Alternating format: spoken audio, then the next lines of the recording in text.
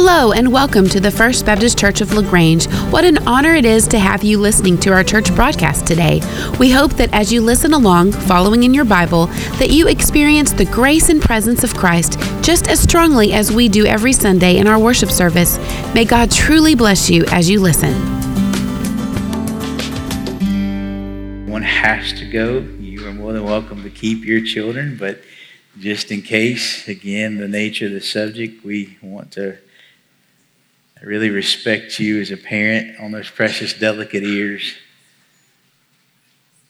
That we appreciate you, and I'm going to wait just a moment because my opening could be very sensitive to our precious kiddos.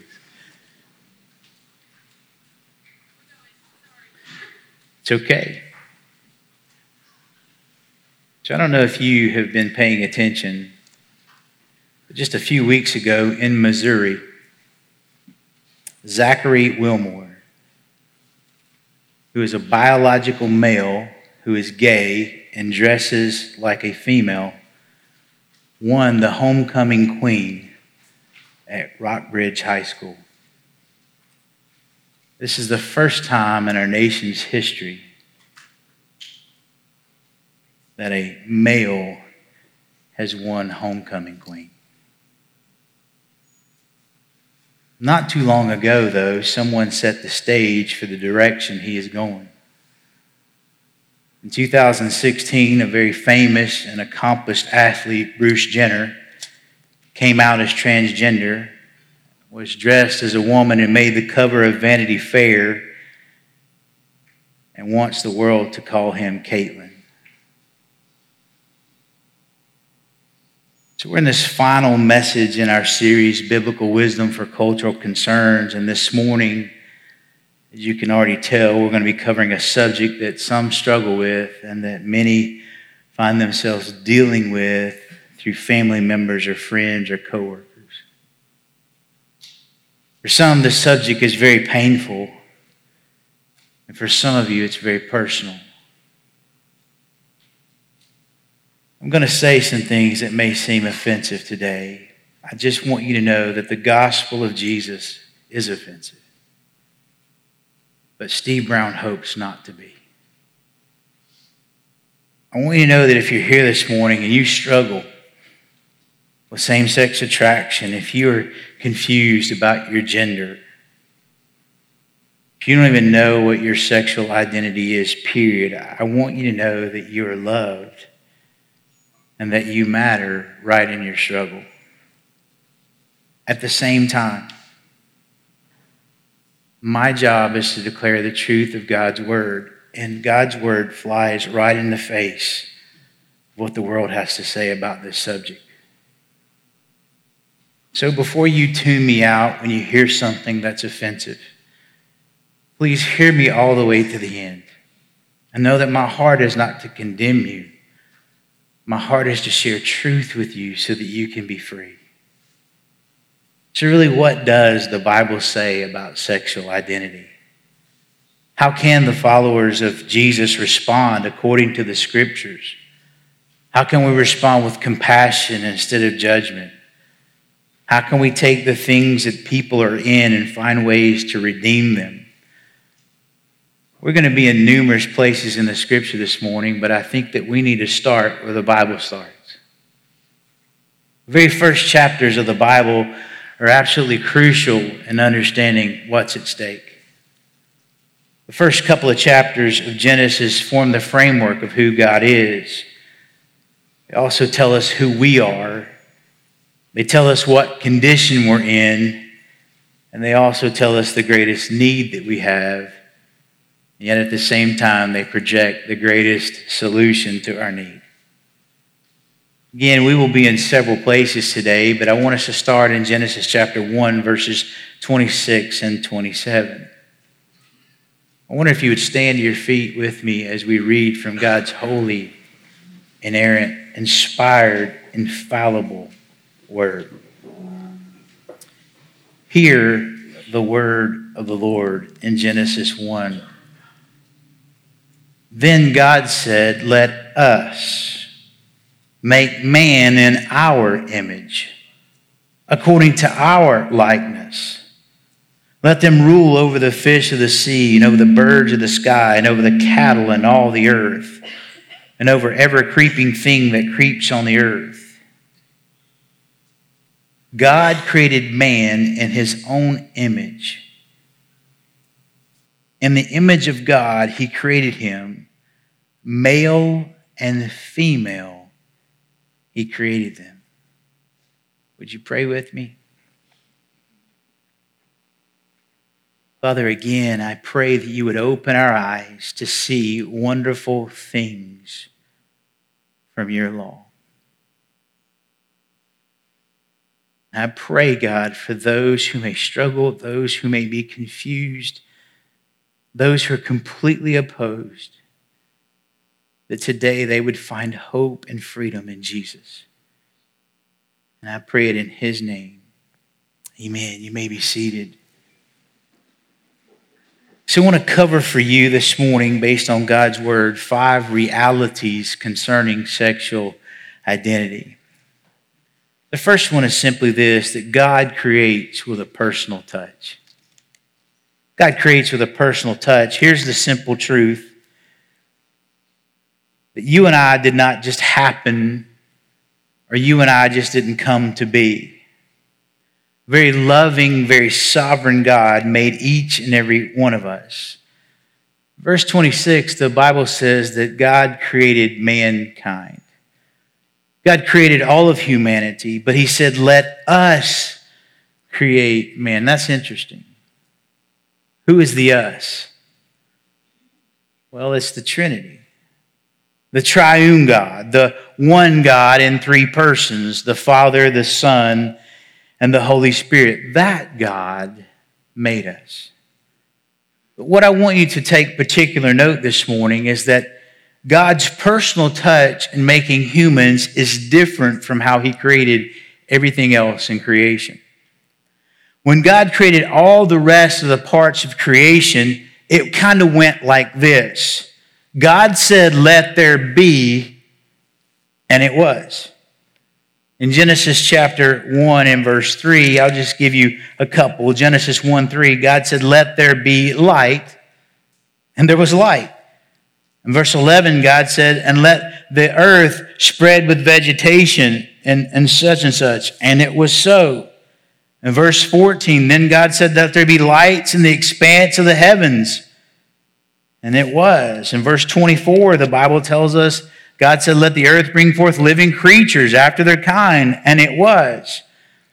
But when it came to making humans, God put his personal touch on that one.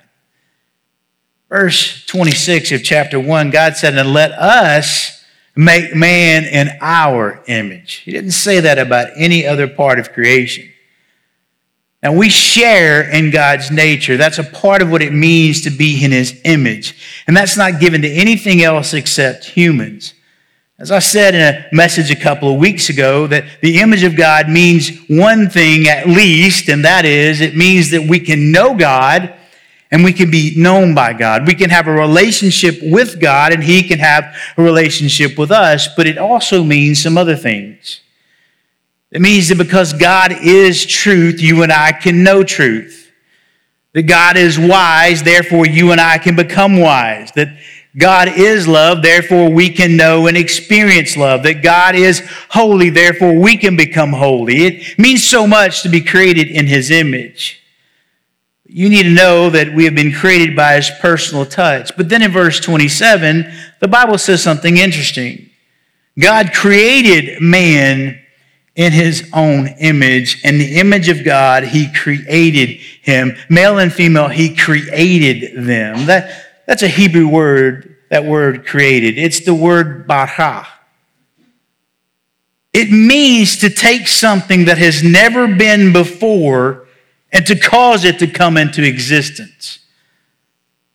This is the ex nihilo for those who want some theological terms, but what it means is to create out of nothing.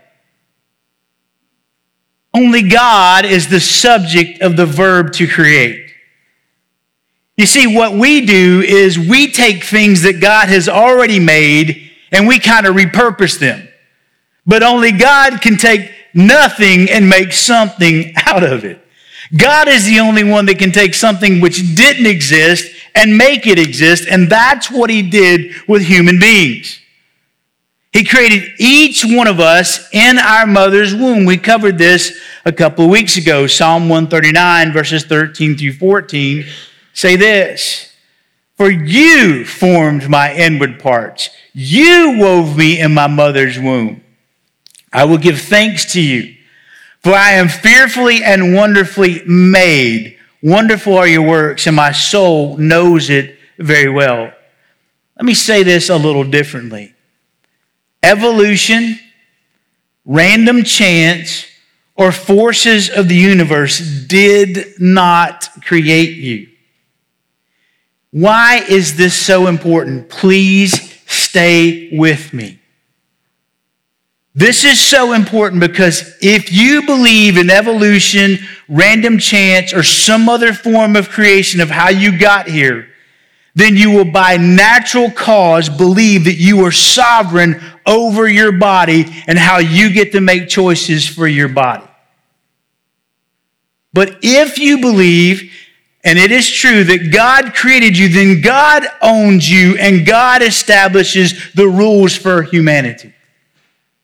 This is critical to understand, that God has made you and God is sovereign and has authority over what it means to be male and female.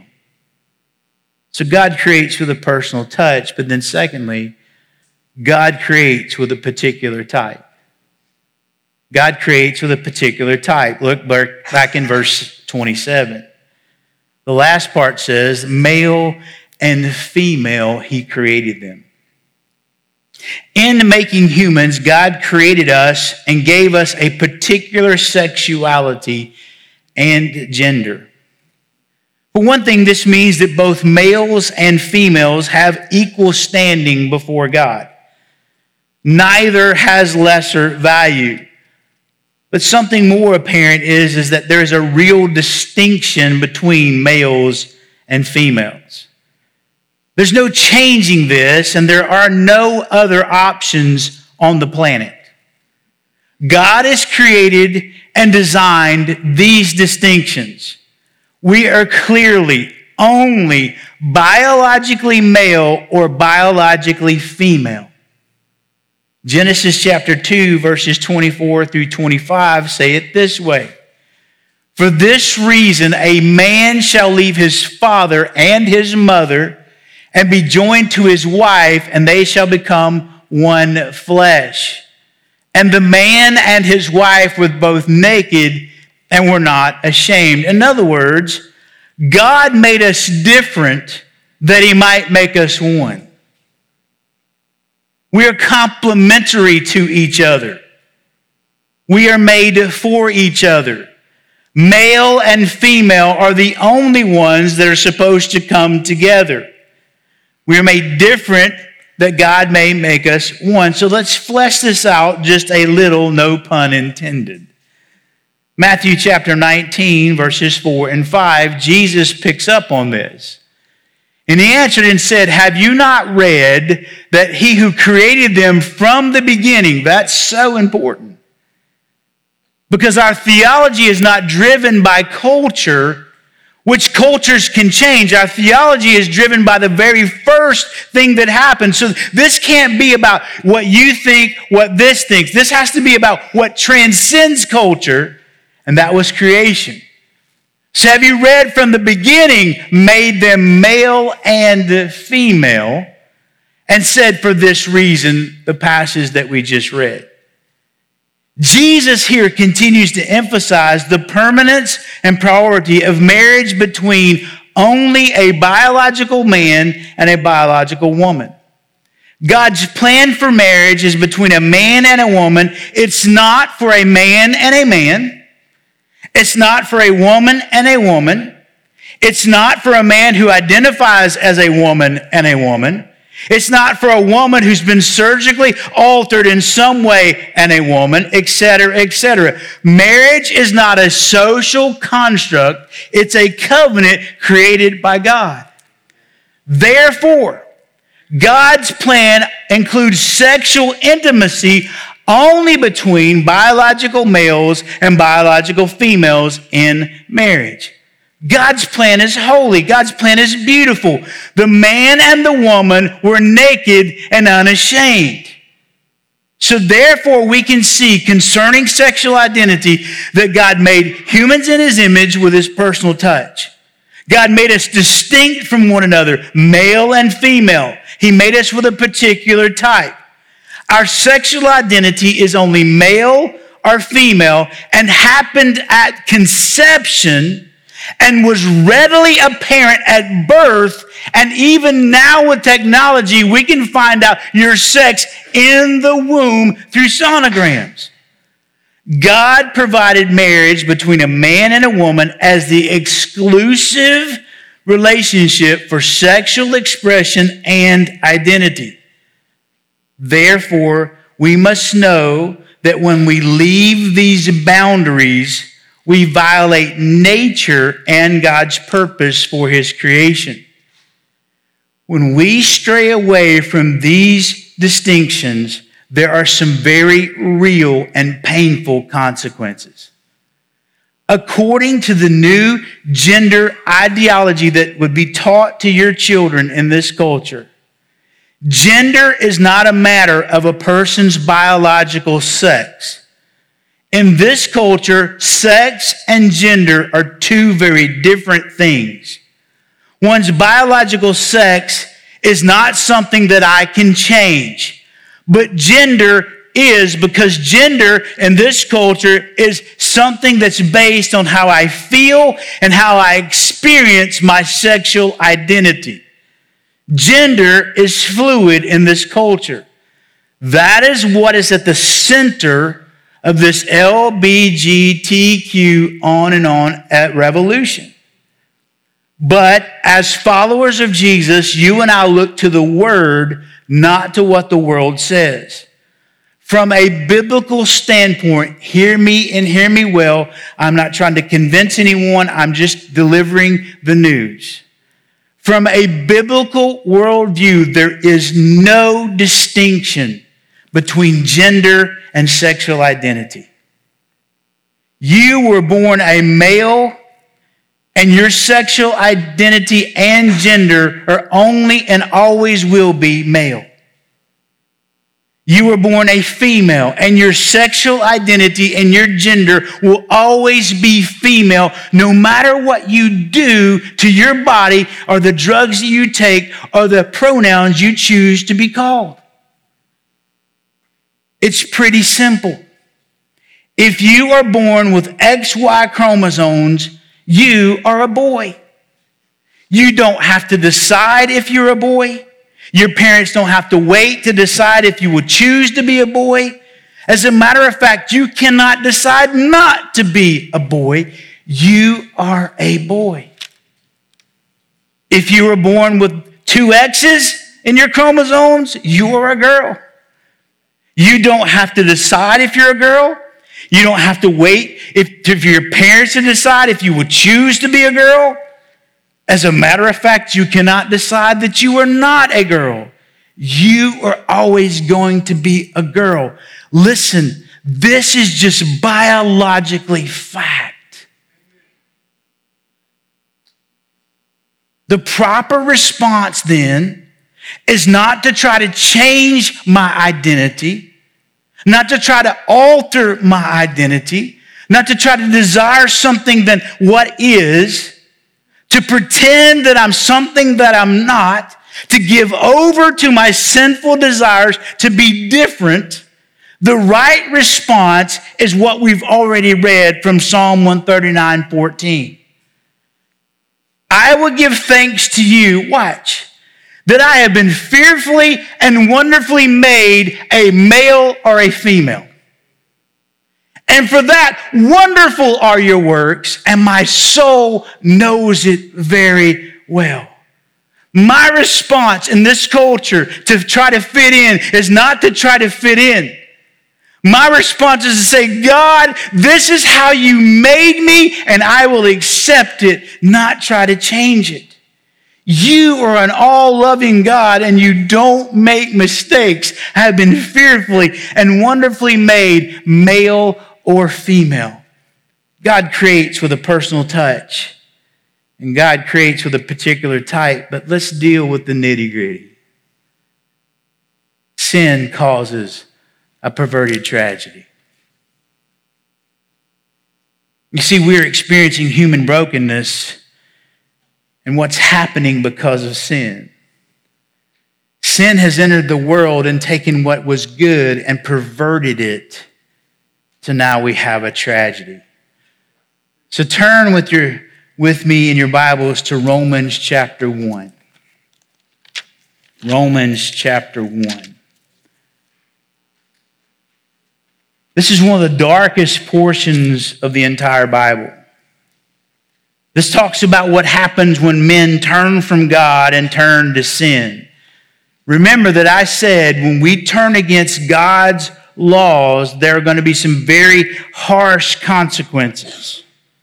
When we violate God's design and plan for creation as male and female, there will be some serious consequences. Romans chapter 1 verse 18 says it this way, "For the wrath of God is revealed from heaven against all ungodliness and unrighteousness of men who suppress the truth in unrighteousness." When the Bible talks about God's wrath, it simply can mean this, that this is when God removes his restraining power because of sin. You see, people reject God and they know the truth, but they willfully ignore and suppress the truth. That's what's happening with this debate in our culture. We know the truth, but we will willfully ignore and suppress the truth. And as a result, the Bible says that God gives us over to our own thinking, our own desires, our own sin, our own depravity. But here's something that I want you to pay close attention to. From the physical point of view, the depths of the brokenness and sin in our lives are revealed in sexual perversions. If you want to know how bad sin is, look to sexual perversion. That's what the scripture says. Because in Romans 1, verses 24 through 27, it says this, "Therefore God gave them over in the lust of their hearts to impurity, so that their bodies would be dishonored among them. For they exchanged the truth of God for a lie and worshiped and served the creature rather than the Creator, who is blessed forever. Amen. For this reason, God gave them over to degrading passions. For their women exchanged their natural function for that which is unnatural. And in the same way, also the men abandoned the natural function of the woman and burned in their desire toward one another. Men with men committing indecent acts and receiving in their own persons the due penalty of their error."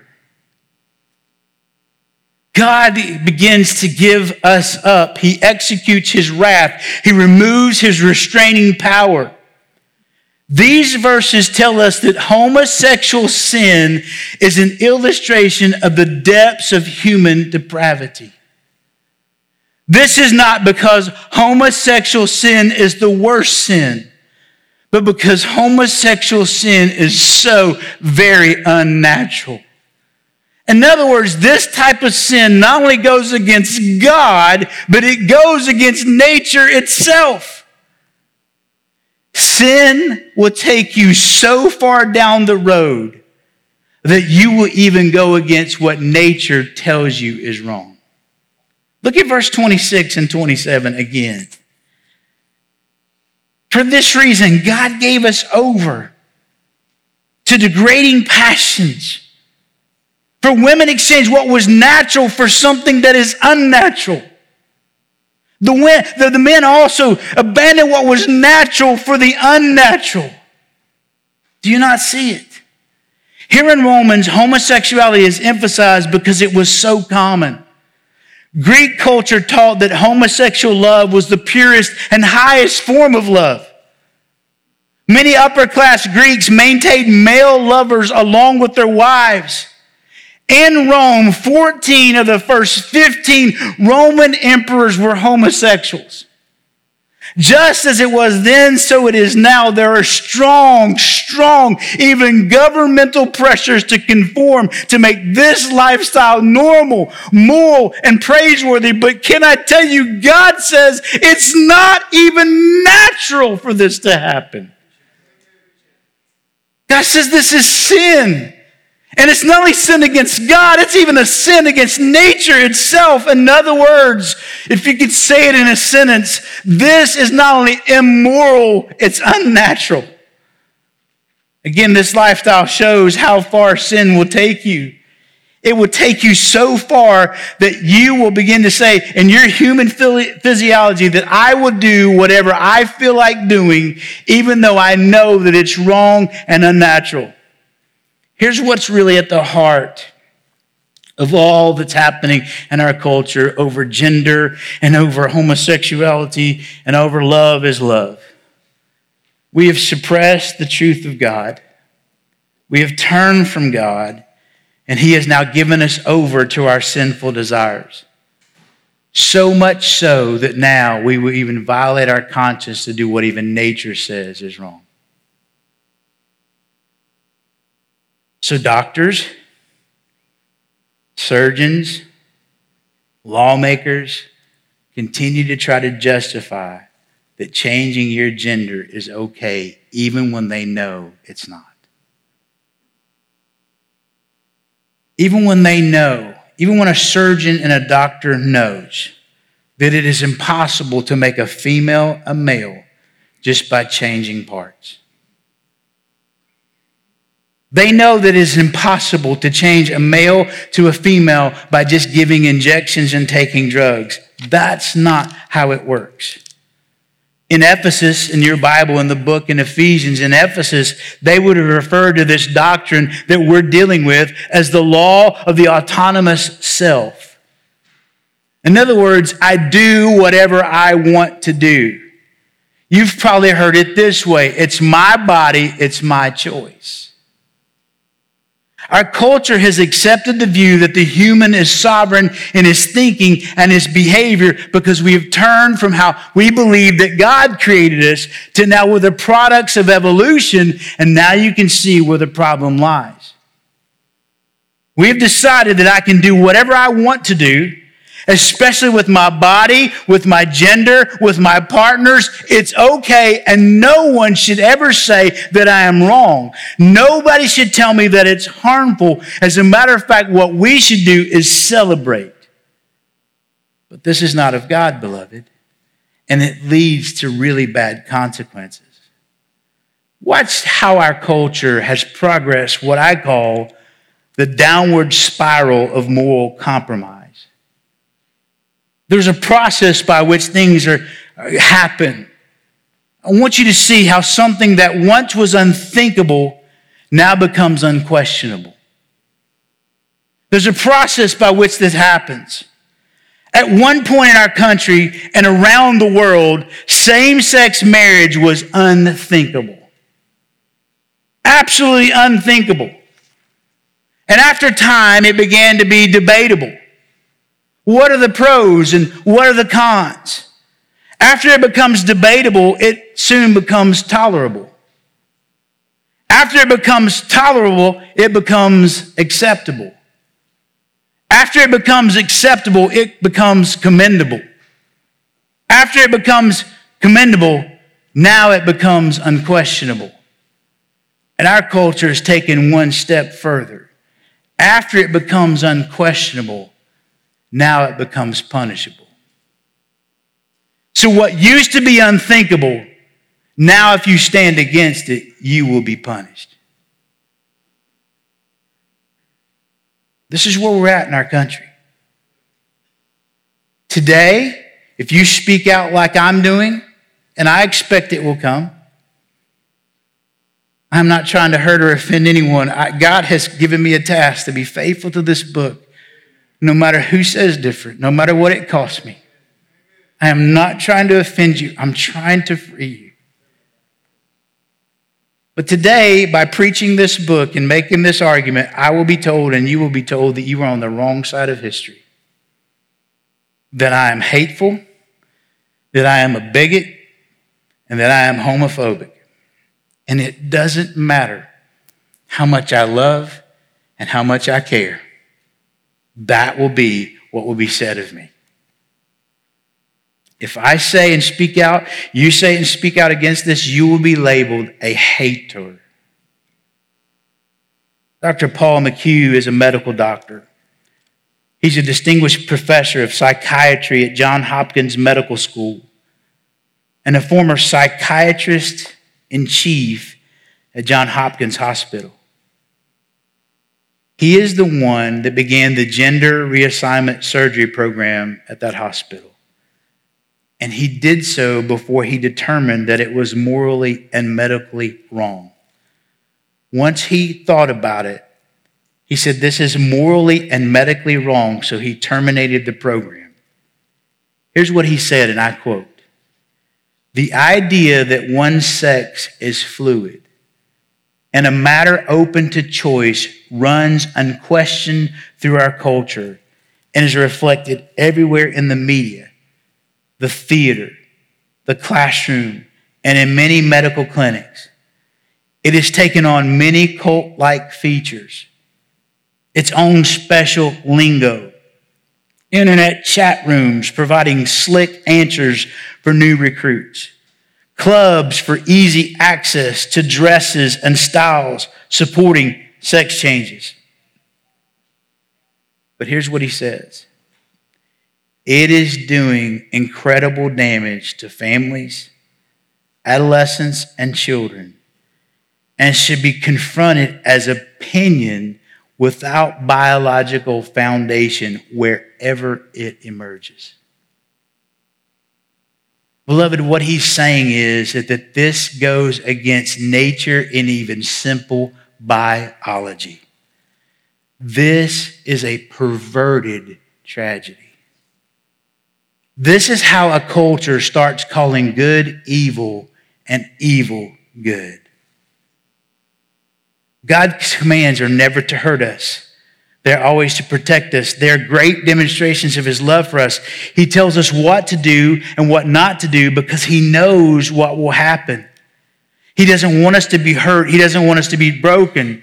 And it's true, when we refuse to turn to God, we will turn to all kinds of other things. But then we will experience greater pain and brokenness.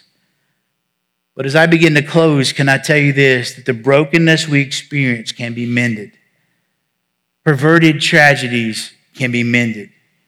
Augustine, who lived a very sinful lifestyle, one of the great saints of the church, he wrote these words, "You have made us for yourself, O God, and our heart is restless until it rests in you." I want you to know today that God creates with a personal touch. He creates with a particular type, and sin causes a perverted tragedy. But can I tell you this? Jesus causes a powerful transformation. Jesus causes a powerful transformation. Those who struggle with gender, those who struggle with homosexuality, those who are here today listening to the sound of my voice, who think that they may have a same-sex attraction, your need for Jesus is the same need that any person on the planet has. And that simply is the need to bring any of our sin and all of our sin to Jesus and be transformed by his grace. Let's turn to 1 Corinthians chapter 6. Take your Bibles into 1 Corinthians chapter 6. I'll begin reading in verse 9. The Bible says, "Or do you not know that the unrighteous will not inherit the kingdom of God?" Listen to these words. Do not be deceived. Neither fornicators, nor idolaters, nor adulterers, nor those dudes on your high school campus who are a little more effeminate, nor homosexuals, nor thieves, nor the covetous, nor drunkards, nor revilers, nor swindlers will inherit the kingdom of God. Do you see it? Homosexuality is on this list, but can I remind you, it's not the only thing that's on this list. If you're a homosexual or you've had a gender change, listen to me, it's not a sickness. The Bible says it's sin. But before you turn me off, please hear me. By you understanding that these choices and these lifestyles is sin, that ought to be really good news. Because while all sickness can't be cured, all sin can be forgiven.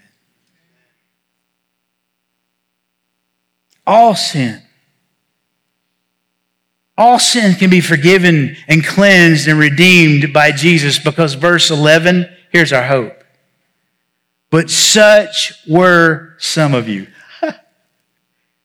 You were washed, but you were sanctified and you were justified in the name of the Lord Jesus Christ and in the Spirit of our God. Did you know that? He says that's what you were. Paul holds this list out and says that that's what some of us were like. Some of us were adulterers. Some of us were greedy. Some of us were fornicators. Some of us were drunkards.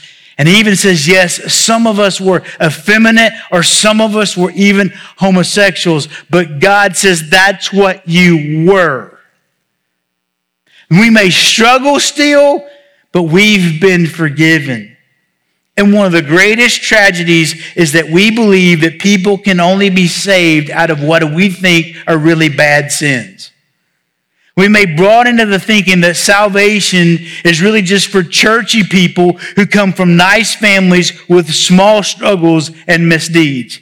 But the truth is that any sin is just as gross as that sin to God. When you lie, it's just as sick to God as when you ask another man out on a date if you're a man.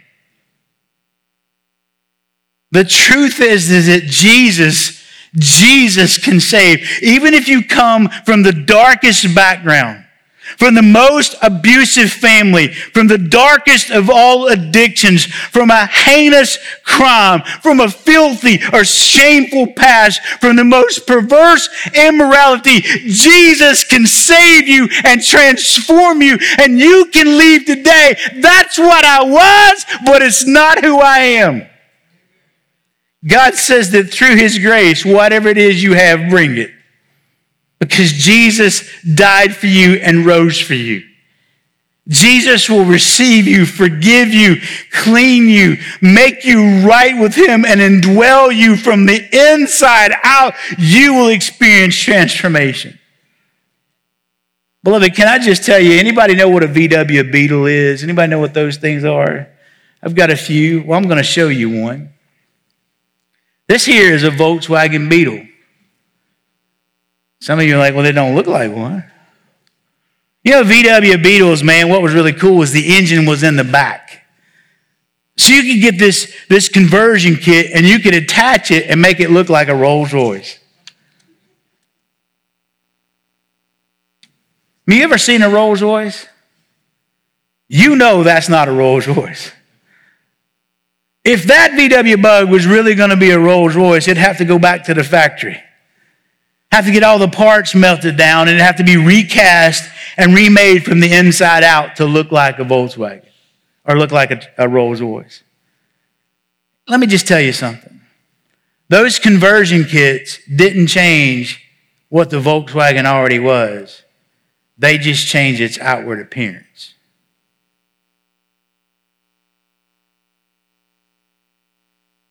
And when we have a sex change, that's all we're doing. You're trying to make a male look like a female, and everybody knows that ain't what a female looks like. it takes a transformation on the inside. But God will never change you from being a male to a female. God will only change you from being dead in sin to being alive in Christ. So the deepest need for anyone dealing with their sexual identity is the deepest need of every person on the planet. And that's for salvation in Jesus. Lastly, I'll leave you very quickly. Believers must continue with a passionate task. When Jesus was asked, what is the greatest of all commands? He said in Matthew chapter 22, he said it this way. Jesus said, the greatest commandment is this, to love the Lord your God with all your heart, soul, mind, and strength, and then to love your neighbor as yourself. Can I just challenge you today that those who are dealing with these issues are your neighbors? And we are called to love them, not to judge them or condemn them. So I'm borrowing from a preacher friend of mine these points of application. First thing is I think that we have to build bridges of friendship. We have to befriend people who are very different from us. Our friendships have to be unconditional in this sense. Can I challenge you to speak the truth in love? See, I can't speak the truth and people hear it if I'm angry. If I have a hatred toward people, I can love somebody and not condone what they do. Can I remind you that you may be the only one to tell them the truth? Respond with kindness.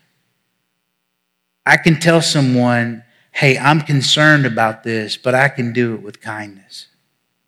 I can treat people whom I vehemently disagree with, I can still treat them with kindness. I don't have to make jokes. I don't have to embarrass them in public. I don't have to yell and spew my hatred. Share the gospel.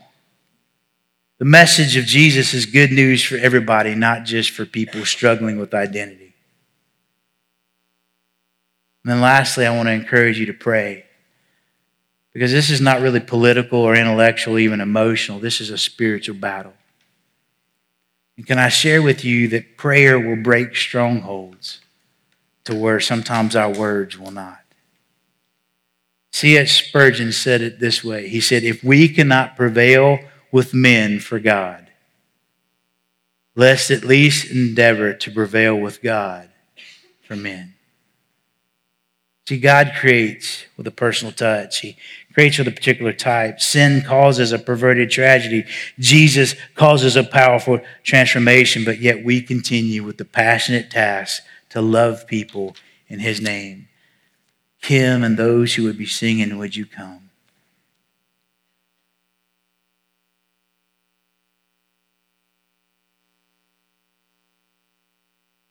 So today, if I was talking with someone, I don't know that I would go down the points that I've just listed. In real life, here's how it happens for me. If I knew someone was struggling with homosexuality or gender confusion, I would say something like this. I love you deeply. Jesus loves you far more than I do. And Jesus died for you. And He has something so much better for you than this. But if you change and if you never change, I'm still going to love you, even though I disagree. Real transformation can only come when I come to Jesus. Would you stand with me? And let's pray.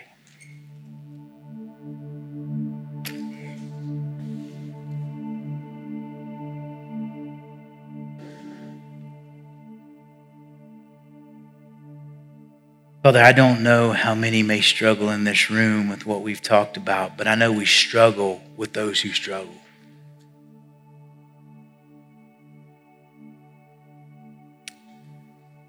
Jesus, it's been the heart of my soul that we would have your view of people.